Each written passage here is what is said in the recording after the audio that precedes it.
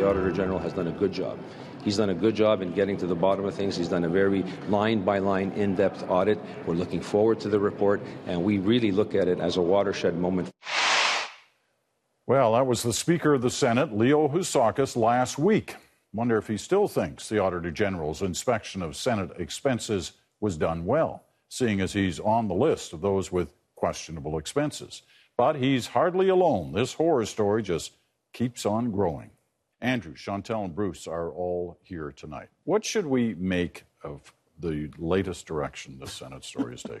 Well, every time you think they've plumbed new depths of disgrace, they find newer depths to go to. I mean, the original behavior was, I think we're going to find, pretty disgraceful. The weeks, if not months, of preemptive spinning of the Auditor General's report was pretty disgraceful. The leaking of the report is pretty disgraceful. This is an audit, after all.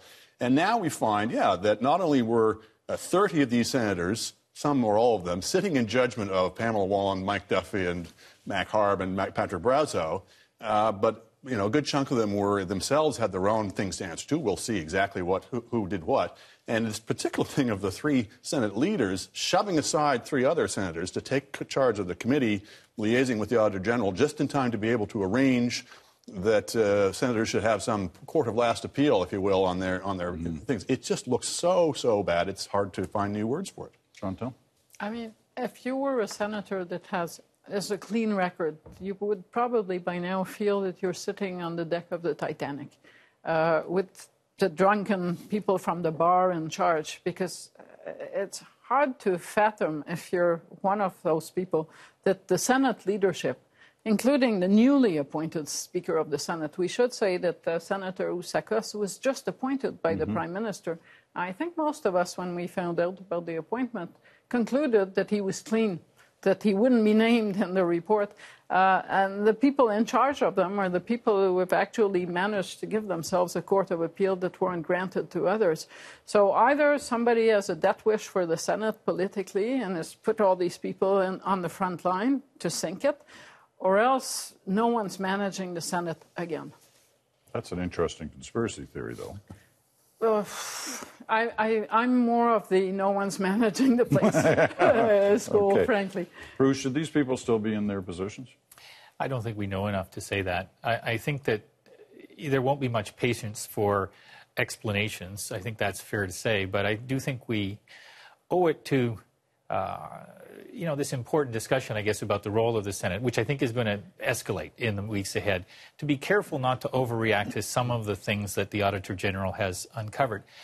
I don't mean to start by sounding like I'm excusing the behavior, and I agree that the management of the reputation of the Senate by the senators who are there has been woeful, including the arguments that they've been making at the Duffy trial through their lawyers to prevent the public from seeing documents that might have some ability to exonerate some of them anyway. So I think this is going to change the political dynamic about the Senate as a potential electoral issue. Right now, the NDP is the only party that says we'll abolish it. There's no idea how they will do that. But I think the other parties might want to look at whether or not they're, no, you can't abolish the Senate. You have to live with it as is. That's not going to be very politically sexy for candidates for those two parties, if that's the position that they stick with. Well, sexy is one thing and doable is another. And abolition, frankly, I don't believe is doable when Ontario and Quebec believe that there should be a Senate. It is a constitutional discussion that requires unanimity. I don't see my way around that. On that basis, Justin Trudeau's solution of taking the senators out of his caucus and appointing senators that are not tied to parties might be a solution. But at this juncture, I think it doesn't matter who's saying what about Senate reform. The real question is, someone is Prime Minister and responsible for the Senate.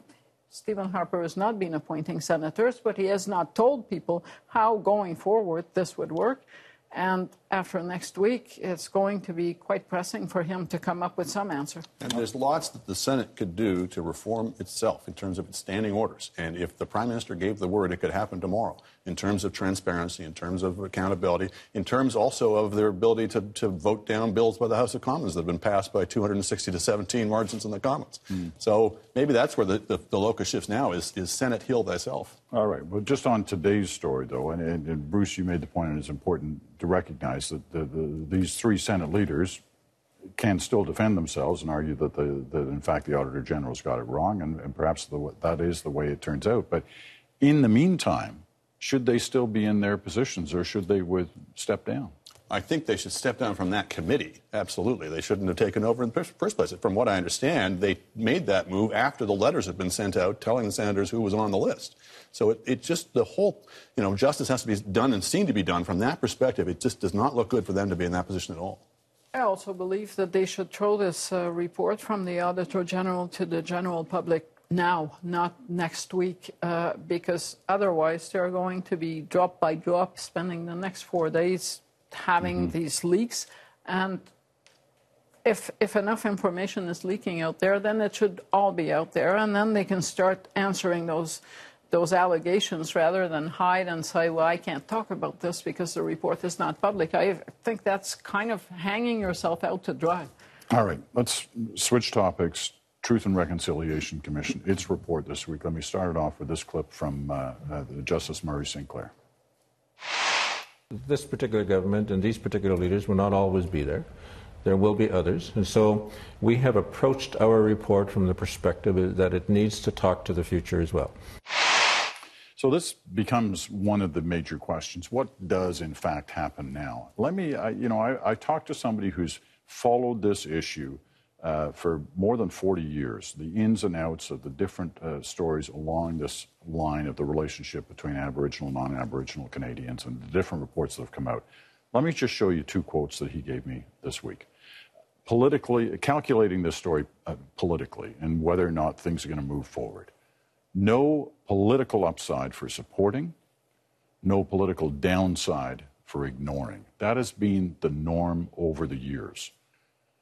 Does it still continue to be the situation, Bruce? I'm not sure that it does. Probably if I look just at the polls 6 months ago as opposed to the ones that we see today, I might have said, sadly, that's true.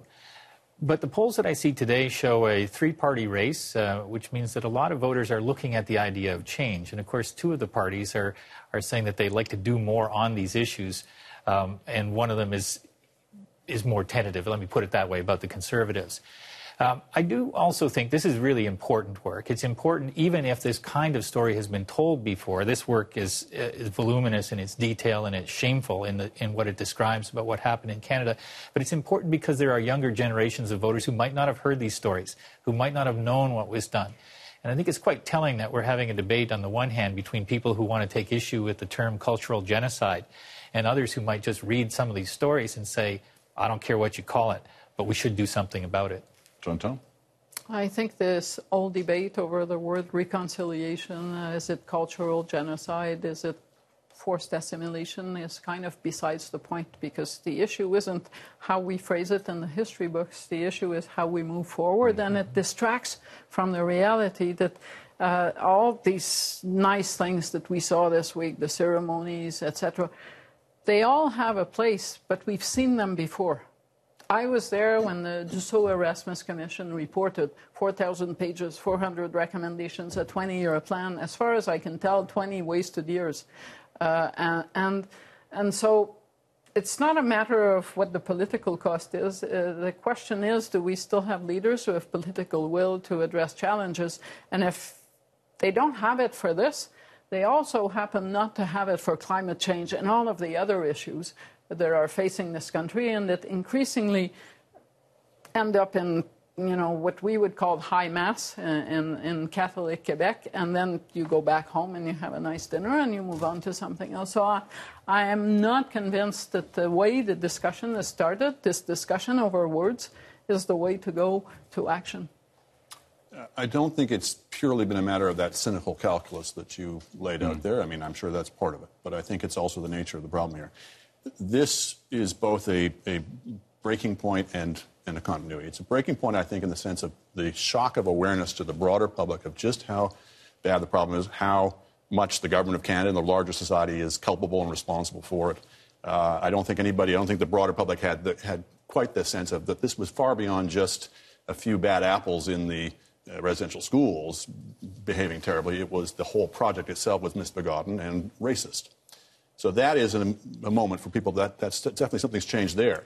That doesn't alter some of the intractable problems going forward in terms of making life better for the Native people. A lot of that still remains.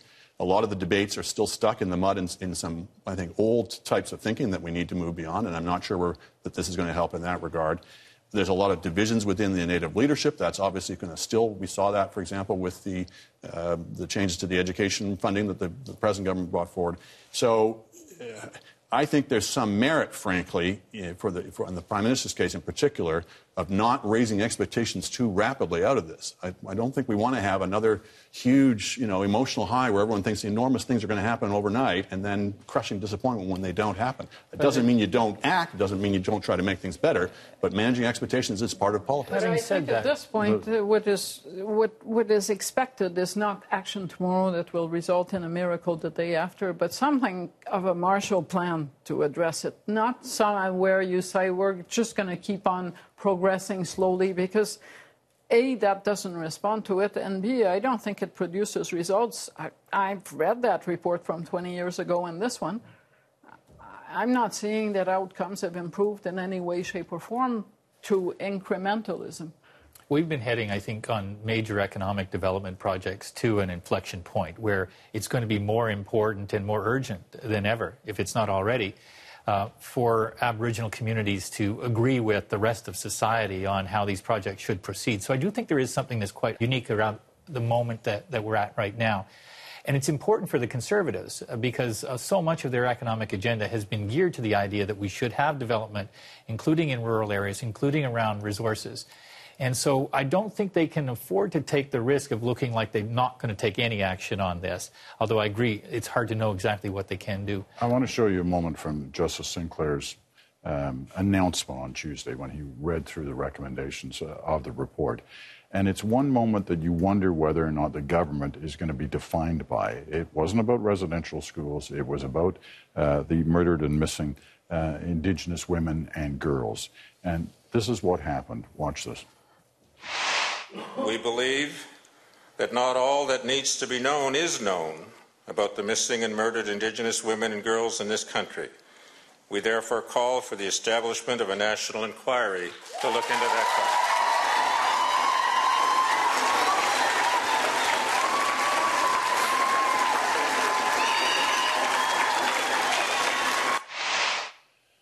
Now, it's a powerful image, obviously everybody in the room standing, except the minister responsible for Aboriginal Affairs in Bernard Valcourt, who kind of is trapped by his government's position on the inquiry into murdered and missing Indigenous women and children and girls. And we all remember the Prime Minister's remark in the Christmas interview about it's not on my radar.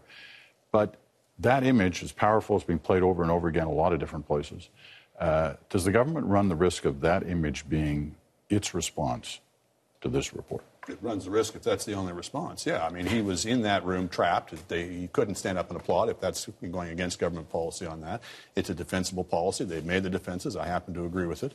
So, yeah, if they just remain inert, they can allow that image to be the defining image. It will be the defining image, I think, for people who are already thinking a certain way. I'm not sure that changes a lot of minds about the issue and about the government. But for those who already think the government are terrible on this issue, they'll be confirmed in that belief. Bruce, I think ultimately it's a question of empathy. That image suggests a lack of empathy, although I agree that the minister couldn't really do anything else. He was stuck in an extraordinarily awkward situation. But going forward, the government has to match policy thinking and ideas about how to move forward on the solutions with a degree of empathy that the public sees as being consistent with the need in this situation. All right. Can we agree that the body language of the government this week was under the level of what they would have needed to erase that image big time, and that image probably erased a lot of the goodwill that the Prime Minister built with the apology a few years ago?